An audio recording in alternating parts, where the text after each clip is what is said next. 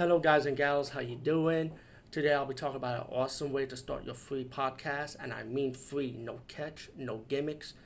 It's totally free, easy to edit, easy to record, and easy to promote and monetize your podcast.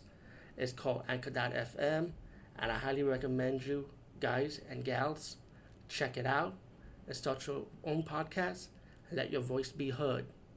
And also, don't forget to listen to Wild Dog Podcast and tell them that I sent you and that you hear it from me. So you get more people to join Anchor.fm. You will not be disappointed because they will also put your podcast in other platforms and then make it very, very much easier for you. Have a great day, everybody.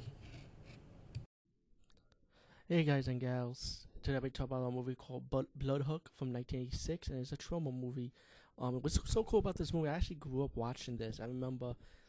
Let me make sure. I think it was Showtime or Cinemax. It was one of those two cable stations.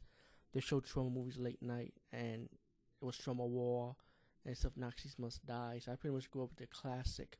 And this was before I saw Toxic Avenger, by the way. Bloodhook. It's a very stupid B movie. If you thought Blades was worse, well, this one falls right along. It's about these young adults and people around the small town, pretty much. And they have this fishing contest going on, and these young adults enjoying it and stay in the cabin in the woods. Wow! And mysteriously, people dying from a fish hook. Somebody's killing them by. It's like somebody's fishing humans, and again, clawed, getting getting cut by the hook of the fishing hook, and getting dragged.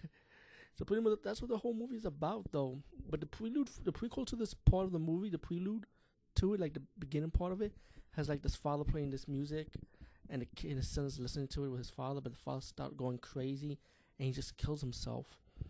Well, you know what? As the movie progressed, the one of the young adults and people who live in the town start figuring out what was going on, and they realize who the killer is. I was surprised later towards the movie. I would say maybe like probably 50 minutes towards the movie, the killer ended up revealing himself who the killer is, which I was surprised because I thought they'd keep the killer a mystery until the end. But it's not like the least person you would expect. It's like the person you would actually expect. So I was kind of surprised by that. But again, the kill scenes are like fish and hook kill scenes, and we find out how the killer kills the body. Killing the body like he would. Oh, excuse me, little spoil a he, but like how he would cut up a fish. That's how he'll cut up a human, and how you tie up a fish in lines. He'll tie up the humans the same way too. It was just crazy, and they have like an ending, like when it, like a cliffhanger ending when this movie might have a sequel. Yeah, I doubt anybody wants to see a Bloodhook 2. Trust me.